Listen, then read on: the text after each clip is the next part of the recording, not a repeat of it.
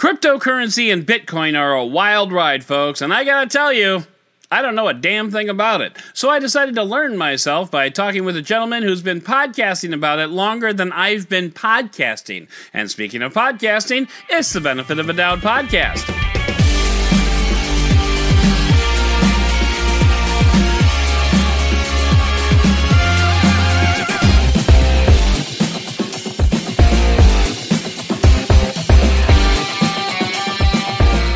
Hello and welcome to the Benefit of a Doubt podcast. I'm your host, Adam Dowd, and this week we were supposed to take a look at the iPhone 12 Pro. Well, that didn't happen, actually. Here's the thing. I said in an earlier show that I was going to use the iPhone until spring in order to relearn iOS and, even removing iOS from the equation. There's a whole lot of phone here, and frankly, as a reviewer, I don't think I'm quite where I need to be in order to fully review this phone and do it justice. So we're reshuffling the schedule a bit, and here we are talking about cryptocurrency a week earlier than expected. And that's okay, because I had a great conversation with Adam B. Levine, who runs a whole podcast network about cryptocurrency. So believe me when I tell you, this is a great talk. Plus, reviews on Apple's M1 chip and the hardware it powers dropped this week, and there's so much there that we need to step aside and take some time to thoroughly look at just what the heck is up with this silicon. And we'll get to all that, but first, we have to check out the news of the week.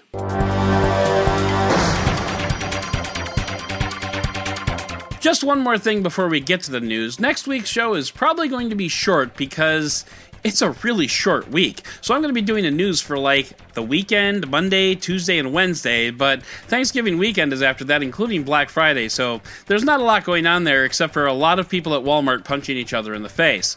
Plus, I have a special feature that I'll be running, which will be cool, but honestly, probably not all that lengthy. The moral of the story is it's going to be a short show, and while we're on the subject, the week of Christmas and New Year's, I'm taking it off. Now, is it Bush League that I'm probably not going to have a show at all? Yes, but for the first time in ever, I have my own show, and I can set my own rules. And by the way, my birthday is also during that week, so CES craziness comes after that. You're going to have more than enough to get you by, so I'm taking a week, folks. Sorry. Plus, I have an awesome new series coming in January, so everything will be awesome, I promise. But for now, let's get to the news. So you remember last week when I said that the Trump administration... What? Oh, right, yeah, I forgot about... Do I really have to say it? Alright, fine. Okay, I'll start again. So, you remember last week when I said the lame duck Trump administration forgot to ban TikTok? Well, it turns out that they listened to my show because no sooner had I said it that the Treasury Department issued a statement that said, no, we totally didn't forget to ban TikTok. Why would you think we forgot to ban TikTok? We, graciously, very graciously, gave them a 15-day extension to bribe, divest its U.S. assets to... What was the deal again? Oh, never mind. They just got an extension. Right. Of course, an extension, gracious. So it turns out that TikTok has until November 27th to figure out just what the hell the Trump administration wants or will settle for. Unfortunately, TikTok does not have the ability to deliver a different election result, which is really all Trump wants at this point, so they're going to have to settle for money and sticking it to the Chinese one last time before they out the door. So stay tuned to the Benefit of a Doubt TikTok account for as long as it lasts. SpaceX launched a crewed Dragon capsule en route to the ISS for the first time ever, and Elon Musk had to watch from home just like the rest of us. Musk, or Space Karen as some are calling him, took 4 different COVID-19 tests, 2 of which came back positive, and 2 of which came up negative. Musk turned to Twitter because that's how Musk musks, and he tweeted to millions of his followers that something fishy was going on. How can he have it and not have it? Well, you see, Elon, it's because you were taking a rapid test and not the more reliable longer test. A doctor came on Twitter and helped calm Karen down and answer his questions. And that's a separate article, by the way. But the result was Elon had to watch the launch of his historic space capsule from home because of the pandemic that he earlier in the year called dumb. And that, kids, is called karma. Getting back to the launch, it was the first manned taxi flight toting NASA astronauts to the ISS. There were 4 all told, and they made it just fine. And it's kind of funny that it took NASA this long to figure out that contractors could probably get astronauts to space a lot cheaper than they could. I mean, don't get me wrong, mad respect for building the OG rockets and getting men to the moon and all that, but folks, it's much easier when everyone else handles all the high explosives. Trust me, I've learned this from experience. You remember 17 years ago at the beginning of 2020 when we could all Zoom as much as we wanted? Well, since then the unlimited time on Zoom has gone the way of the dodo, but other services like Google Meetups and Skype have kind of filled that void. Well, Zoom wants you to get all nostalgic for 25 years ago at the start of the pandemic when we were all unlimited Zooming with each other. So, for Thanksgiving Day, you'll be able to have Zoom turkey dinner with your family from around the globe, just like you did 35 years ago when all this started, which is nice. Realistically, I'm guessing the number of Zoom accounts has plummeted since restrictions eased up, but now that the fit is hitting the shan again, Zoom wants to remind you that they exist, and would you pretty please pay for it so you can chat with your friends and family again. I get it. And for my family, Thanksgiving will be a 4-person affair, unlike the 25-person blitzes we've had in the past, but I don't think we're going to be Zooming with other family. Most of my family is local, so we can pretty much, see them whenever we want, or not, as the case may be. A lot of you have family in other cities and states, and you might actually look forward to Thanksgiving or other holidays to travel and see them, and I totally get that. That may be the case, but do yourselves a favor and your family a favor this year and just stay home. It's really not worth all the trouble, and hopefully things will be back to normal next year. Don't force it. Just stay home, stay safe. This is my PSA to you, and please use Zoom. This podcast not brought to you by Zoom. Twitter rolled out Fleets, or fleeting tweets, to the world this week on Android and iOS.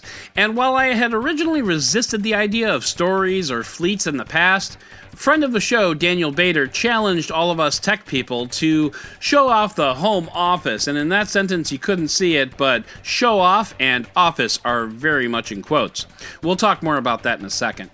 Fleets are stories carbon copied from Instagram and Facebook and Snapchat and whoever the hell else copied stories. LinkedIn? I think LinkedIn has stories, right? Whatever.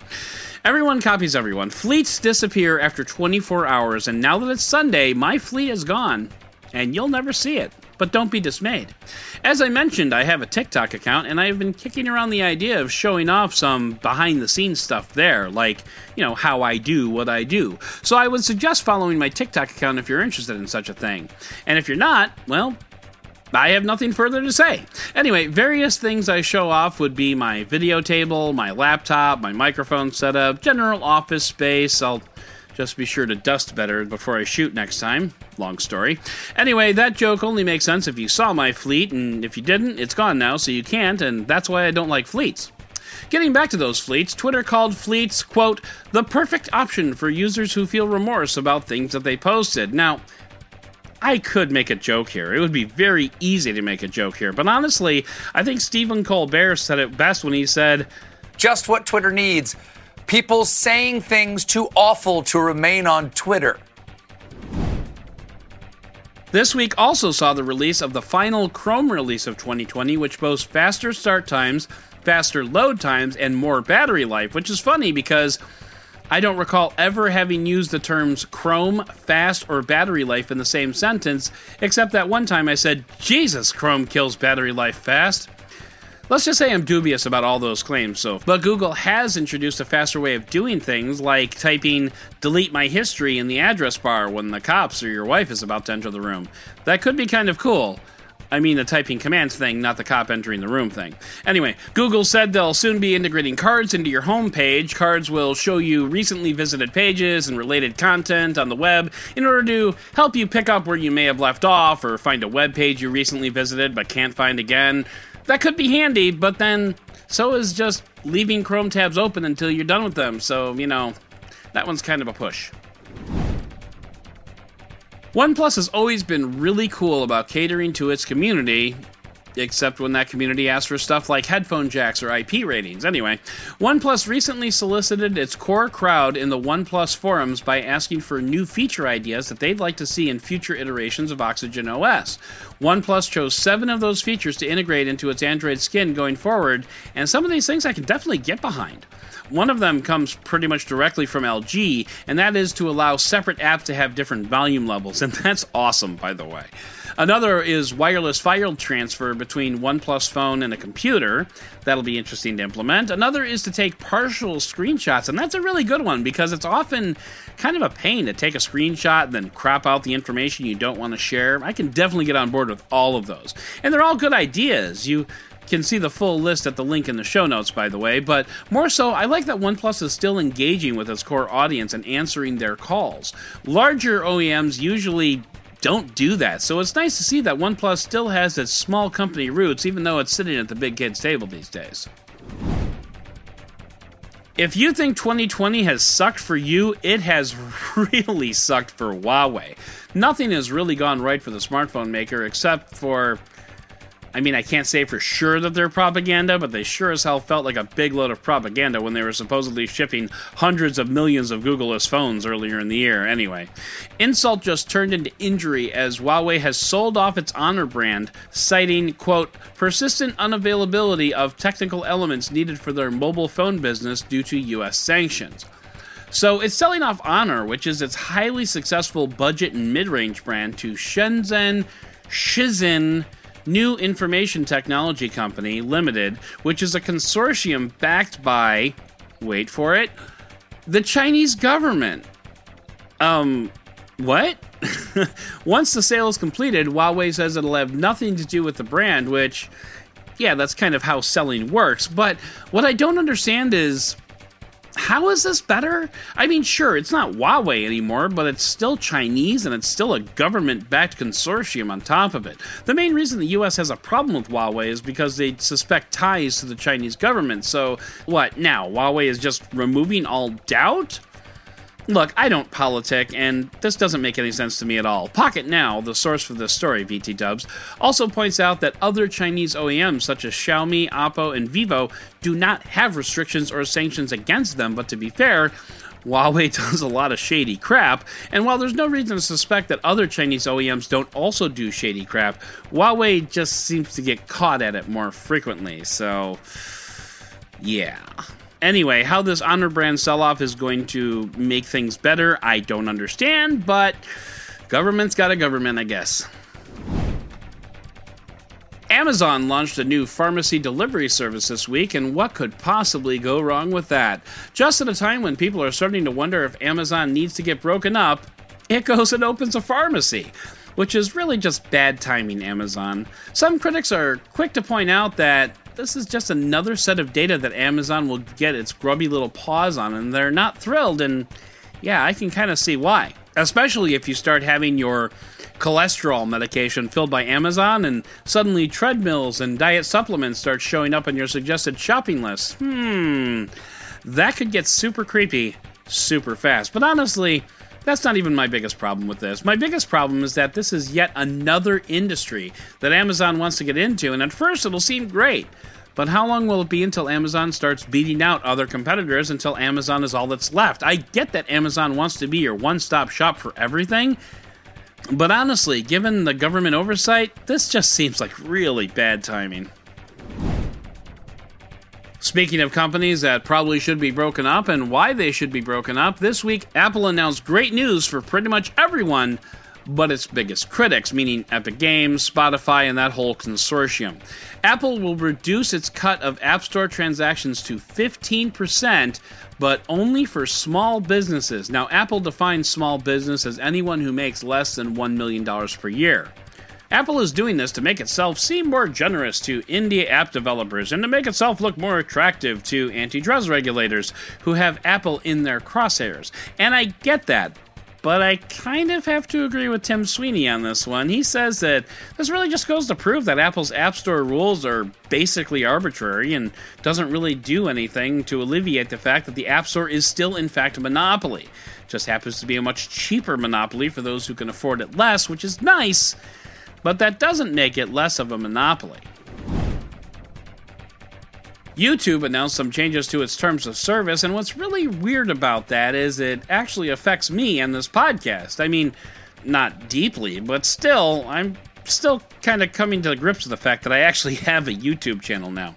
Anyway, the change to the terms indicates that YouTube may start playing ads before videos of creators not already in YouTube's partner program, also known as These People Make Us a Crap Ton of Money and We Really Don't Want to Piss Them Off program. The thing is, those ads playing before small creators will not help those small creators at all because YouTube is not giving them any share of that revenue. And to be honest, all told, it really doesn't mean that much for a creator like me because I'll be missing out on, the 0.0056 cents of ad revenue I might get from that.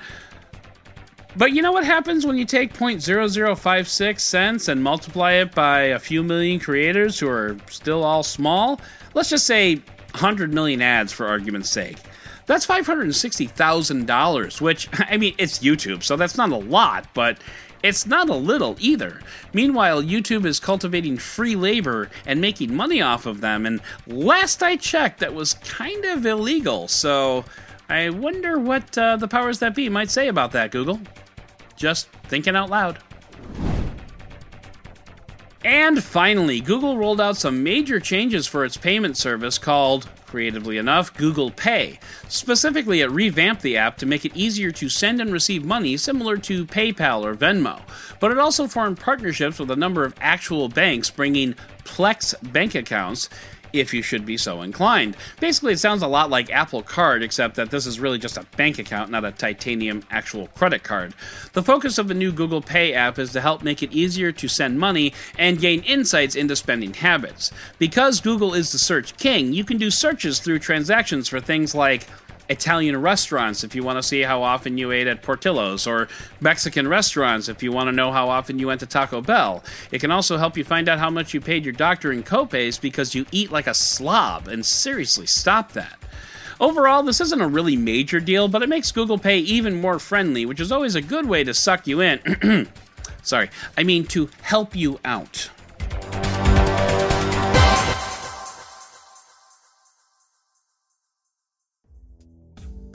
So let's talk about Apple and that M1 chip. Reviews dropped this week, and by all reports from Pocket Now, The Verge, Wired, everyone is gawking at how amazing this chip is and the new hardware is. And I have to tell you, it's giving me some serious misgivings, and you can bet this will be a topic of conversation on the Doubting Thomas early next month, so stay tuned for that. Now, I want to approach this in three parts. First, my initial gut reaction, which will be mostly a recap of what we've already talked about. Then we'll dive into what the reviews are actually saying. Then we'll wrap up with my final conclusions and how they relate to me specifically and the tech space in general. First of all, and I talked about this a lot last week, so I might be repeating myself a little bit here, and sorry about that, but Apple introduced the M1 chip last week and announced 3 new pieces of hardware: the MacBook Air, the MacBook Pro, and the Mac Mini. All of them are running the M1 chip. Apple boasted loudly in general PR terms about how fast and how powerful these new computers were, but as they say, the proof is indeed in the pudding. So I spent the last week pretty much set that I'd be picking up a new Windows computer as my primary computing machine, and as I write this, I'm very close to making a final decision, so more on that next week. But then this week dropped, and reviews started pouring out, and holy crap balls, this thing screams! Everyone who has put fingers on this hardware has said that these chips are legitimately game-changing. And let me say that again, game-changing. Reviews of the MacBook Air are baller. Reviews of the MacBook Pro are ballerer. And reviews of the Mac Mini are, well, I admit I don't really care about the Mac Mini, so you're on your own there. Laptops are GTFO, bro. The Verge in particular had a lot to say about both devices. The main difference between the MacBook Pro and the MacBook Air is that the Pro has a fan, which is good, and a touch bar, which is still garbage. Both computers have complete dogs for webcams. The touch bar is still the touch bar, which is to say it's never really been that good. And of course, this is coming from someone who's never used a touch bar before, so take that for what you will. The iOS app integration is a major challenge, but since that's pretty much brand new, I consider that a wash because I didn't have it before, so it's not like I'm going to miss it now. But watching Dieter, and unfortunately Nile, review both of these devices, you can tell both are legitimately surprised at how well these laptops perform. They're genuinely blown away by what Apple is offering here, and that's fairly legit. Their main stance was that the fan was good for sustained performance pushing, but if you're not going to be doing anything more for like 10 minutes at a stretch, then the Air is probably good enough. It's also worth mentioning that they did not have the base model for either laptop. Dieter's retailed for $1,650 with an 8-core GPU, 16 gigabytes of RAM, and 1 terabyte of storage, while Nile had the same specs for his Pro at $1,900. Now, it's very important to keep that in mind. FYI, the base specs for the Air, which will be the center of our conversation, starts at 8 gigabytes of RAM, a 7-core GPU, and 256 gigabytes of storage, so they were decidedly not using base models, and frankly, neither should you. Or should you? First, some background. And generally, this is true for any product on the market. The base model exists not because literally anyone should use it, but because that way they can say the product starts at a stupid low price. It's frankly wasteful and not a good customer experience, but that's the reality we live in today.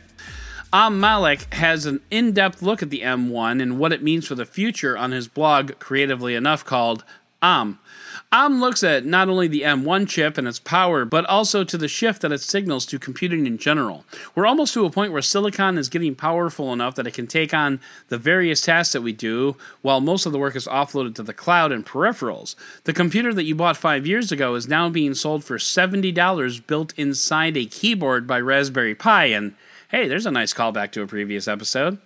Now, to back that up, spoke with Apple execs to get the inside scoop on how this chip was developed. Take a look at the article in the show notes because it's seriously long, but the TLDR version is that Apple is thinking 3 years ahead, and they're aiming at where the computer industry will be, not where it is today.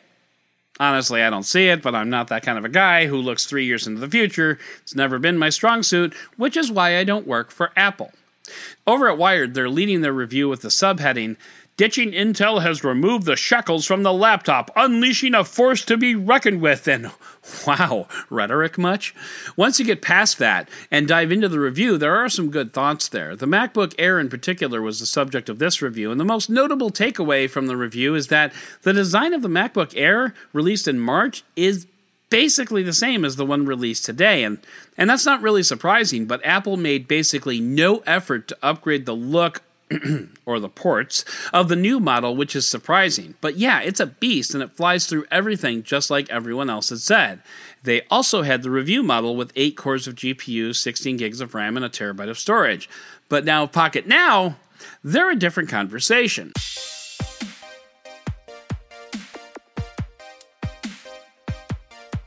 Pocket Now intentionally bought the base model for both the MacBook Air and the MacBook Pro, $999 and $1,299 respectively. They wanted to see what was up with these base models, and as it turns out, they're actually pretty awesome. On Wednesday, Jaime Rivera exported a 10-minute video full of motion graphics and everything in just under 3 minutes. A fully decked out MacBook Pro from a couple years ago did the same job in just 20 seconds less. So, for those keeping score, a $5,000 MacBook Pro with a 64 gigabytes of RAM did the same job as a base model MacBook Air in 20 less seconds. Now, my math says that's roughly a 10% improvement over the MacBook Air for $4,000 extra dollars. Yow. Which means that the $999 base model is probably actually good enough for just about everyone. The extra money for one extra GPU core and doubling the storage doesn't really seem worth it, except, yeah, I would totally need the extra storage because I'm a PC pack rat. But anyway, that's amazing. But what about running software? Oh, because it's ARM-based and all the awesome apps are built for Intel, so that must be the main problem, right? Nope. Rosetta 2 is the translation software that basically takes any x64 app and translates it to ARM. It does so smoothly and with very little stutter, and that is frankly amazing. Now, the aforementioned 4K speed test that Jaime ran was in Final Cut Pro, which of course is built for ARM architecture because it's Apple's own product. But still, by all reports, Rosetta 2 basically makes everything run seamlessly, which means you don't have to compromise in order to run into Apple's arms weeping. So that brings us back around to me and to you, but, mostly to me. Where does that leave us? Should I just go get a MacBook Pro and call it a day? Well, not really. Now, let me be clear here. When I'm speaking for the next couple of minutes, I'm speaking as a creator, and I'm going to caveat that as well, so just, try to keep up. I'm still going to get a Windows machine. As much as everyone is proclaiming to the heavens that Apple is amazing and Apple knows all, I'm just not ready to dive into those waters just yet. I don't doubt that the power is amazing, and frankly, the battery life is amazing, but I do doubt that all these reviewers and early adopters, and frankly, Apple themselves, have found all the bugs and all the flaws so far. In this, which will be my primary computer to do my primary job of creating for this podcast and YouTube channel, and, TikTok, well, you get the idea. My livelihood is too important to pick up a brand new piece of barely tested tech and say that this is my horse, let's go into battle. Now, I do not need that horse to die on me or throw me in the midst of barbarians, so I'm up to my armpits in death and I need to find another horse, and fast. Maybe if my primary laptop wasn't on its last legs, I could afford to gamble, but now I can't afford to gamble, so I'm going to be going to Windows for better or for worse for at least the next year or so. And as a matter of fact, I've actually already bought my next computer, coming soon to an unboxing near you. And soon I'm going to record a feature for this podcast that breaks down what I got, and more importantly, why. It'll be similar to that vacation recording I did back in July. It's just an opportunity to get inside my head and see how things work in there, and hopefully not get lost along the way because it's kind of dark. Not sure when that's coming, but the unboxing will probably go up in the next week or so, tops. Now, next year, when you're looking at Gen 2 or maybe a Gen 1.5, I can see myself picking up a MacBook. The computer that I bought is very heavy and doesn't have great battery life, so having a super portable machine as a travel backup is a compelling idea. When we're actually able to travel again. I figure by this time next year, COVID will actually be more or less under control. Maybe, or so we all pray. But that means that shows might start up again, and travel will become a fairly decent part of my job again, or at least that's what I'm hoping, beyond hope. But until then, most of my work will be done sitting at my desk with my laptop plugged in, so weight and battery life are not a big deal. So for now, I can definitely wait out Gen 1 and see how Gen 2 looks. And I'm sure a lot of bugs and a lot of foibles will have been addressed, and the hardware might actually get a 10 from The Verge. Do I recommend that you wait too? Sure. I mean, it really depends on what you want to do with it. If you're a creator like me, it's probably not a terrible idea to wait a bit longer. But if you don't plan to do much heavy lifting and you want to stay in the Apple ecosystem, then it's probably a safe bet to go ahead and pick one up.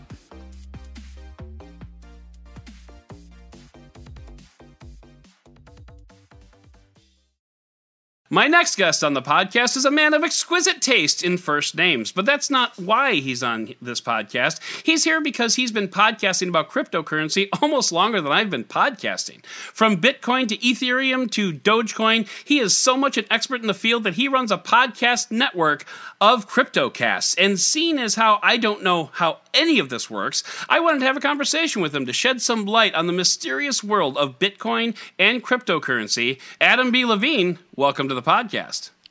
Adam Dowd, thank you very much for having me. It's a pleasure to have you here, and actually your appearance on this podcast, at least when we're recording it, because this is going to go live later, but is almost serendipitous because over the weekend I was in a mall for probably the first time in 2020, and as I walked through the mall, I looked over to my right and I saw, of all things, a Bitcoin ATM. And Bitcoin ATM. And I just thought to myself, well, first of all, in the Venn diagram of people that use cryptocurrency and people that shop at malls, I can't imagine there's a huge intersection there. And people that use ATMs, I should say. I can't imagine there's a huge intersection there. But and second of all, I'm like, wow, I'm going to talk to Adam about this on Tuesday. I should bring this up. So, have you ever used a Bitcoin ATM? You know, I actually have sitting behind me on my shelf one of the earliest Bitcoin ATMs ever created. That is amazing. It has never been used, which is pretty, there's a real business model behind the Bitcoin ATM thing. Okay. But the technology moves so fast sometimes. And I remember I actually bought this from the guy who used to run the Local Bitcoins project before that was sold to somebody else. And basically, Local Bitcoins was like Craigslist for if you wanted to buy or sell Bitcoin, right? Okay, yeah. Yeah, and so this was like a way that you could then use this like Craigslist-esque network and then also have kind of these ATM locations. And it doesn't look like an ATM at all. It looks like basically like a kind of not great metal safe that has like a little bill reader on the front and like a little tiny LCD screen. Okay. And so I bought it. I got it delivered to me. And then like 2 weeks later, they sold the company and discontinued the product line. And it was just like, that's my experience with cryptocurrency in a nutshell, is the technology a lot of times just moves so fast that taking any action at all, rather than just kind of sitting back and watching what's happening so fast, winds up being kind of a dumb move. But it's really hard to know that kind of at that moment. Yeah. As far as Bitcoin ATMs in kind of malls, you're not the first person who's told me that. And I think that there actually are a lot of these Bitcoin ATMs in malls. And a Bitcoin ATM, for anyone who isn't familiar with what we're talking about here, like it has kind of the form factor of a traditional, like you put in your bank card, you get out cash ATM. Yeah. But really what you're actually doing is you put in your cash or you put in your credit card, and then you get out some Bitcoin. And I think they actually don't even accept credit cards. I think it's just cash and just Bitcoin, because Bitcoin is a lot like cash actually, which is that like if you spend money with a credit card, what you're effectively doing actually is you're promising someone, my bank is going to pay you this money. Right. But then your bank has to actually go through and do it. And throughout cryptocurrency's history, banks haven't really been that excited about that whole thing. Instead, they've been like, yeah, actually, no, we're not going to pay you. And then that person still has the Bitcoin that they got. So it's meant that it's been very challenging. And that's kind of where Bitcoin ATMs came about in the first place, is back in the very early days, back in 2012, 2013, when I was kind of just getting to know the space. The way that people traded this stuff was in person, right? You'd like go to a park. There was this, in both San Francisco and New York, there were these gatherings that would happen on a weekly basis where you'd have, 100 or 200 people who would show up and basically just do hand-to-hand trades of this stuff, because it was really the only way to do it. But these days, things are much, much different. There are tons of sort of regulated exchanges that are out there. And on the one hand, it's a lot less private, right? Because now Coinbase or any other exchange, Gemini, they need to know who you are to make sure you're not doing something with money laundering. But at the same time, just the level of convenience and being able to hook it up to your bank account, man, it's night and day from where we started. That is, and you know what? Here's why I wanted to talk to you so much, because I get the feeling that this entire conversation is just going to be revelation after revelation and just so much learning, and I'm going to love every second of this. That is absolutely Flattery will get you anywhere with me. And when you think about it, like if I wanted to buy Bitcoin like right now, I honestly wouldn't even know the first place to start. But it also sounds like a Bitcoin ATM might be something for like existing users. Like, I don't think I could walk up to a Bitcoin ATM and just buy some Bitcoin. I would need to like set up accounts and stuff like that. Isn't that right? Well, it depends on the Bitcoin ATM that you're talking about. They have different ways that they work. But again, like I haven't paid attention to this category in like 3 or 4 years, okay. So I assume a lot's changed. But what it used to be is that you would actually get like a paper receipt. And that receipt would actually have the credentials that would allow you to then claim your Bitcoin and move them to whatever account you wanted kind of after the fact. All right. So yeah, so in theory, these are very, very accessible ways to do it.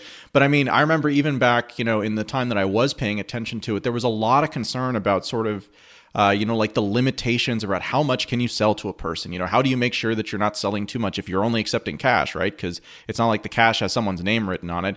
And I remember one of them, I don't remember what it was called, like Robo Penny or something like that. Robo Advice. I don't know. It was some type of Bitcoin ATM, but like they had this really interesting tech where like you would actually put your hand on the ATM and it would scan the veins inside your hand, and then it would create a profile for you that would not have a name attached to it, but would have the pattern of veins inside your hand as sort of the way to identify you. So it was a really cool kind of way to, make sure that you're not going over limits while at the same time, trying not to kind of attach identity to who's buying or selling Bitcoin. Because a lot of the value about Bitcoin, at least for a lot of the people who use it, is that it is a more cash-like or kind of more private form of money. Where like certainly you can be like, hey, this is my Bitcoin.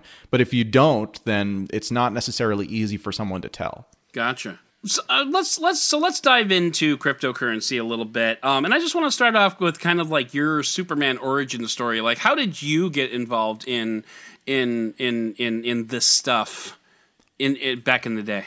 The stuff. Yeah. So I'm a prolific podcaster, and kind of I like to do what I call journalism, where like journalists dare not tread because the technology is just too new and they just don't understand what the heck they're looking at. Okay. And that was kind of how I found my way to cryptocurrency. I had gotten my start doing gaming podcasts, wound up back in 2005, wound up running actually a game modification and a shoutcast community, which is basically like commented games back in 2007 through 2009. Okay. And then I took a break for a while I kind of actually focused on making some money for a minute doing sales. And then in 2011, I started looking at this thing, Bitcoin, and was like, oh, that's definitely not going to work. Like, it's a nice idea, but there's zero chance that something like this actually succeeds. And so but at the same time, it had become obvious to me kind of over the course of 2008, 2009, 2010, that the way that I thought money worked was not at all the way that money actually works. And that actually I had no idea how money works. And as I came to understand a little bit better about how money does work, I was like, this is terrible. Like the Okay. system that we have, right? The system, the way that it works feels like there is sort of like a fairness and a level playing field. But the reality of it is that as you actually start to look at the way the monetary system actually works, it's really, really, really lopsided. Okay. And that is in large part because there are dudes who are out there in the world who make decisions about what money's going to do. And like, if these were, like some sort of crazy AI machine or whatever that like has no personal interests outside of, doing the right thing forever, always, then money would be fine and we would have very stable money. But in practice, what happens is that control over sort of monetary policy is a really, really useful way to control people's perceptions of reality. Okay. Yeah. And the hard part about reality, of course, is that you can't control reality. Reality is the sum of like a bazillion actions, done by billions and billions of people independent of each other that collectively forms kind of the reality that we live in. Mm-hmm. And money is not like that. Money is like, here's 12 dudes who are going to make decisions about what's the right thing to do, except who are those 12 dudes and who exactly, said that they have the right decision-making kind of process, right, or are making the right decisions. And the whole thing with money is, it's basically just an assigned value that everybody generally accepts. But you're right, there's probably people at the top who ultimately decide, here's what people are going to accept. And so yeah, you're right. Like, who are those people and why do they get to make that decision? Right. So I like to think about money systems in general, kind of like languages, right? Which is that, like, if you speak the same language as everybody else, that's a super useful language to speak because everybody speaks it. It's super just like very, very useful for you to be able to do that. So imagine everyone speaks the same language, but then there's a group of people at the top who get to decide what words mean, and they start changing what some words mean. Any arbitrary reason why you might want to change a way that people do that, that makes the language less useful. And it's the same thing with money, is that when money just does its thing, then it's just kind of a level playing field where everyone plays by the same rules and can get the same results, putting in the same inputs. But at the point that you start making it so that this stuff can change, then the closer you are to knowledge about that change, and the closer you are, frankly, to the money in general, the more valuable it is for you and the worse it is for everyone else who's on the outside. Gotcha. And in large part, the way that the money is managed in our world today is like that. It is very, very good for people who are really close to it, and it's very, very bad for the rest of us. Okay. And so that kind of eventually, that led me first to, to gold and silver and classical forms of money. But those all have kind of meaningful problems too, which is that people can lie about them, right? So it's like you can have a gold-backed system, and there have been gold-backed systems kind of throughout history. Mm-hmm. But the problem is that you have to trust the people who tell you how much gold is there, right? If that's how you're balancing the system, then there's this kind of, well, here's the perception and then here's reality, and there can be a divergence between these two things. Gotcha. And if you look at cryptocurrency is a lot like gold, except that everybody can see how much there is all the time. And it's not like you can see who has what, right? But just in general, like the rules about how the money works are constantly public, and also there's no 12 dudes who can just like make changes arbitrarily because they think it's a really good idea this morning when they woke up. Right. Okay. Instead, it just is what it is, and it's possible to change the system. But cryptocurrencies are what we call consensus realities, which is to say that what most of the network believes to be true is actually true for the entire network. Interesting. Okay. All right. So let's take a high-level view as to like what cryptocurrency is. Like, let's just look at what cryptocurrency is and kind of how it works, if you could. Yeah, so blockchains, which is the technology, the fundamental innovation that Bitcoin and most other cryptocurrencies rely on is this blockchain thing. How it works, in my opinion, does not matter to 99.99% of people. What is important to know is that it is a way to track ownership of stuff on the internet without having to trust anyone, to keep those records, basically. Okay. So with Bitcoin, that stuff that you're tracking is money, but it doesn't have to be money, right? It's really useful to be able to know, this is how, there's a distributed way to tell who owns what money on the internet, right? You don't necessarily know who the identity is, but you know without having to go and check with your bank or whatever that if it looks like there's money there, there's actually money there because this is the system, not just some representation of it. Okay. But it's not just about money. I think the actual much more important innovations in the long term are going to come from the ability to actually own stuff on the internet. And so what do I mean by that? Basically, I listen to a ton of audiobooks. I've been an Audible subscriber for years and years and years, paying them $12 a month or $14 a month or whatever. Mm-hmm. And every month I get 2 or 3 credits. And with those credits, I can buy, with big air quotes, an audiobook.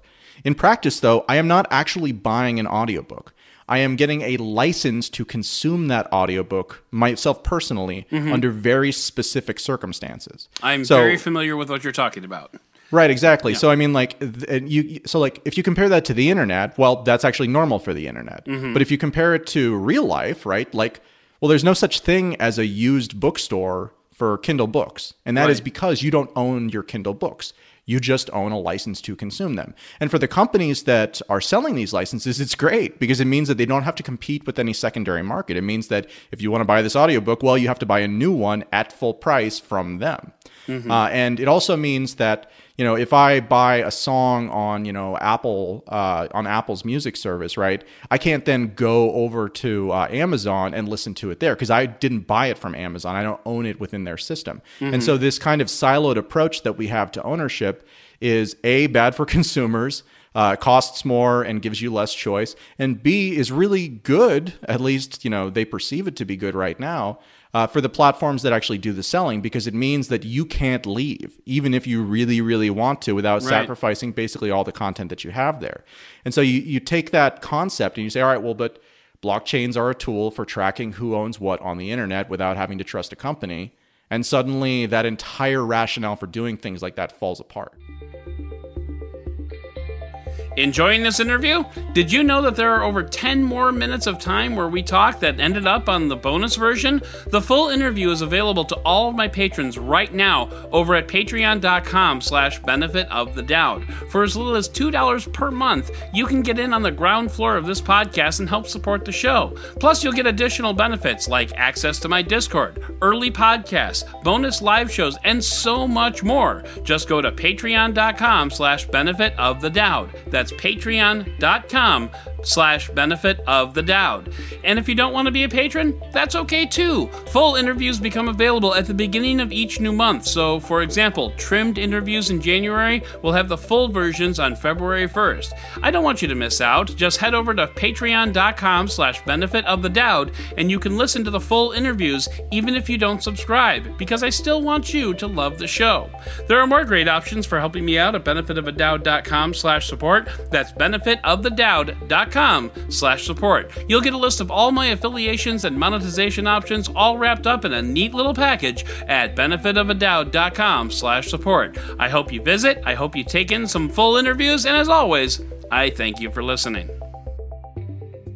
So I want to talk for a bit, and again, I know we have a hard stop, so I want to get into this now because I don't want to run out of time. So is cryptocurrency, is that a currency, or is it an investment, or is it both? And like, what's driving the value of Bitcoin? Because literally every Bitcoin article that I have ever read always has a leader image of a roller coaster, which I find to be absolutely hilarious. So like, what is driving that? Because it kind of sounds like, if you don't mind, it kind of sounds like with the way Bitcoin's value it seems like it's progressively increased over the past several years, but there have been precipitous drops as well.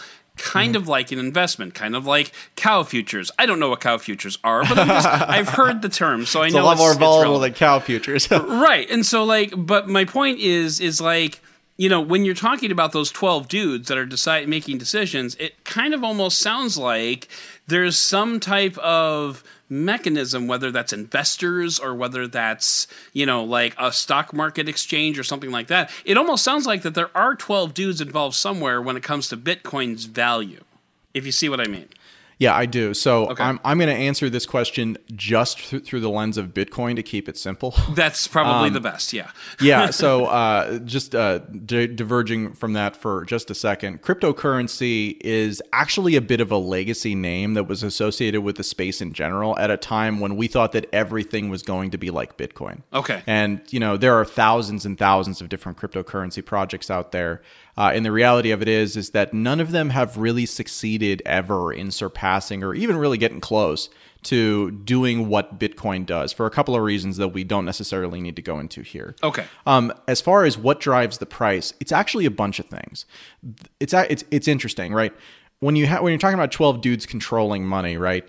Those 12 dudes are the only people who can control it. Mm-hmm. And so, like, if you look at the way that the stock market trades right now, it's basically entirely going up because from a monetary policy perspective, the United States, with the way it's managing the dollar and with the way it's managing at the Federal Reserve, is causing that. They're an active buyer in the markets. This is not unique to the United States, but it is somewhat new to the United States. Broadly, there are a couple of different narratives that I think are important for your listeners to understand. Okay. One is that in the short term, cryptocurrency and Bitcoin are speculative assets. Very, very, very much so. So they do act a lot like investments. Whether they're a good thing to invest in, different question. But like, you know, within Wall Street, like they've caught, you know, we're in a world right now that's looking for ways for money to make money. Right. And so Bitcoin has proven to be a pretty good thing for that so far. And over the last 3 months, we've seen a number of larger public companies who have come out and be like, you know what, we're actually going to take all of our cash. You know, this happened with Michael Saylor's company, MicroStrategies, a couple of months ago. They took $500 million around and just were like, we're just going to keep it in Bitcoin. And like, that's their entire strategy around it, right? And so then that has a meaningful impact on the market because the market is like, well, but why is this publicly traded company putting $500 million into it? And then what's happened in the months since is the price of Bitcoin has gone up. So they've actually made $80 million in paper profits so far just for having done that. But another thing that happened recently is PayPal came out and announced that they're not only going to allow people to buy and sell Bitcoin through their, and a couple of other cryptocurrencies, through, you know, the PayPal wallet interface, but they're going to let people spend Bitcoin across the Venmo network and across the 26 million merchants within that. So again, like I hadn't heard about that. That's interesting. Okay. Yeah. So I mean, like some of those features have already rolled out, and they're rolling them out in the kind of next year.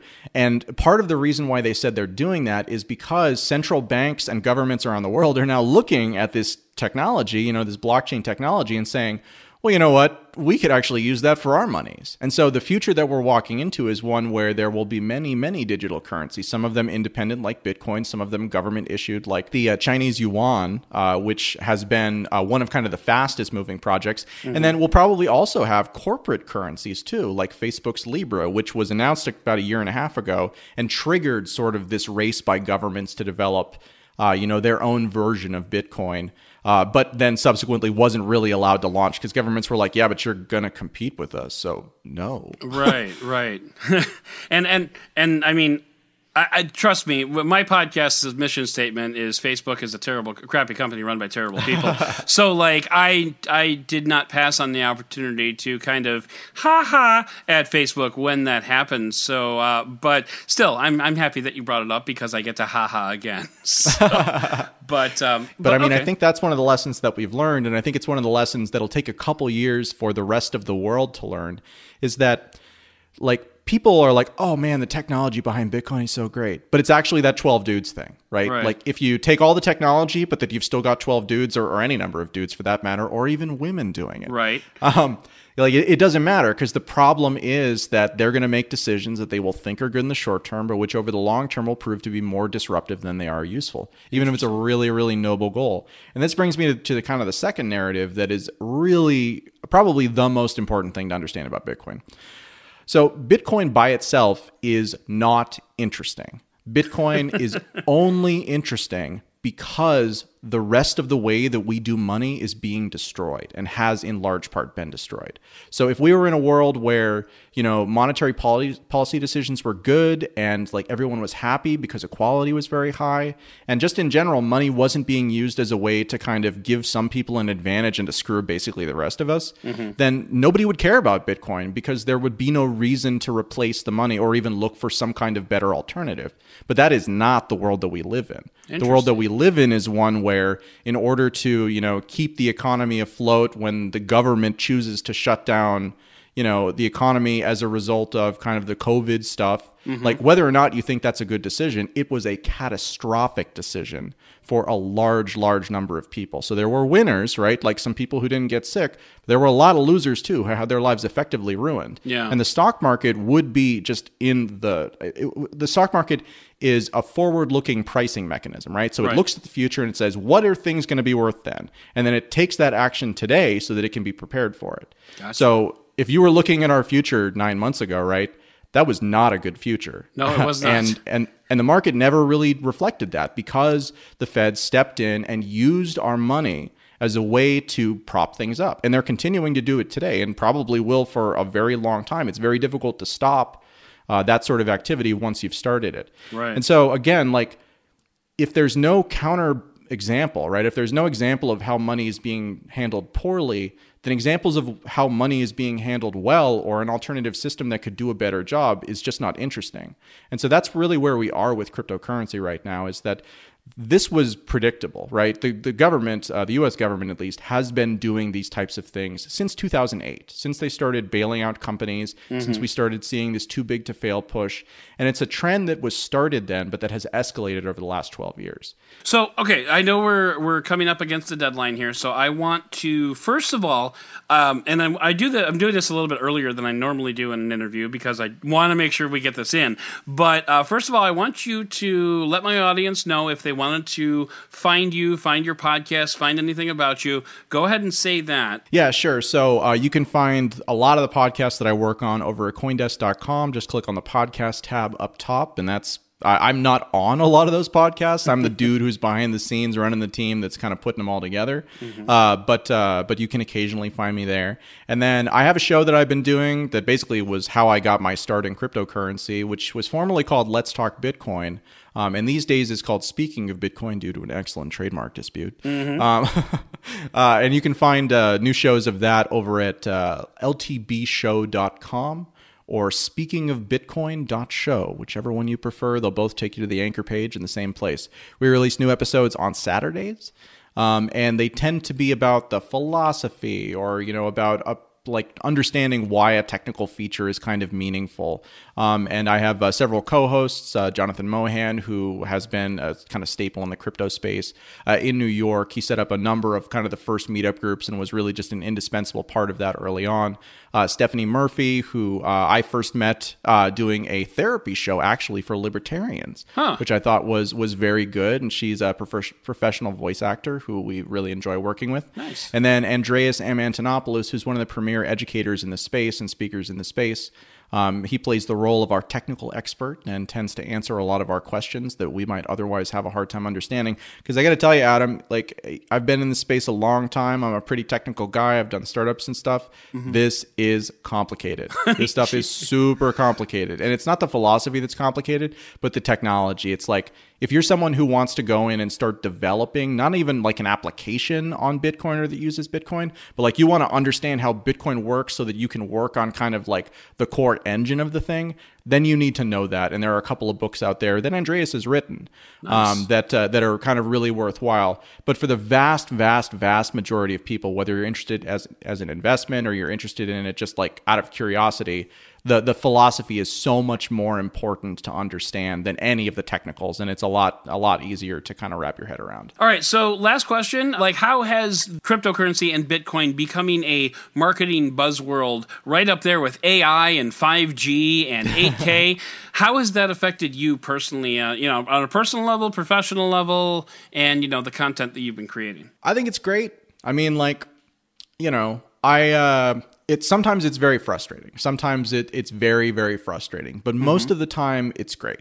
Bitcoin kind of started off as this thing that, like back in 2013 when I was getting started, like lots of people had Bitcoin and lots of people were talking about Bitcoin on forums and stuff, but it was almost impossible to find like a store where you could spend Bitcoin. And so in the earliest days, Bitcoin was used as a marketing phrase for incredibly small companies. One of the ones that comes to mind that I talk about periodically is the Bees brothers, which was I forget the man's name, but basically he had two sons who raised bees, and then they were putting together honey, and then they were selling it and some candy like that. And they got huge press out of the fact that they were one of the first companies out there, companies quote unquote, to accept Bitcoin, and were very successful as a result of it.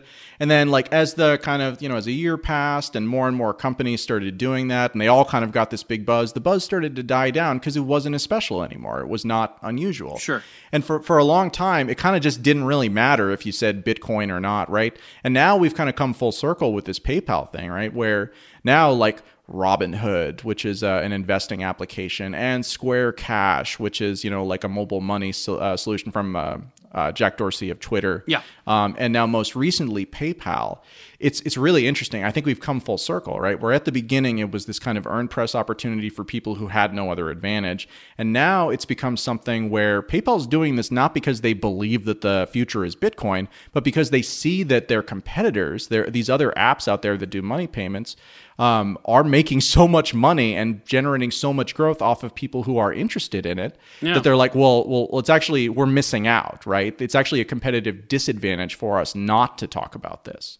So, and that's cool, and that allows you the opportunity to talk about it that much more. Well, Adam B. Levine, I very much appreciate you coming on the show. You may not be the president of the internet, but you are the president of crypto podcasting. So thanks again for coming on and telling us all about Bitcoin. And I get the feeling that this is not the last conversation that you and I will have about it. Well, I hope not, Adam.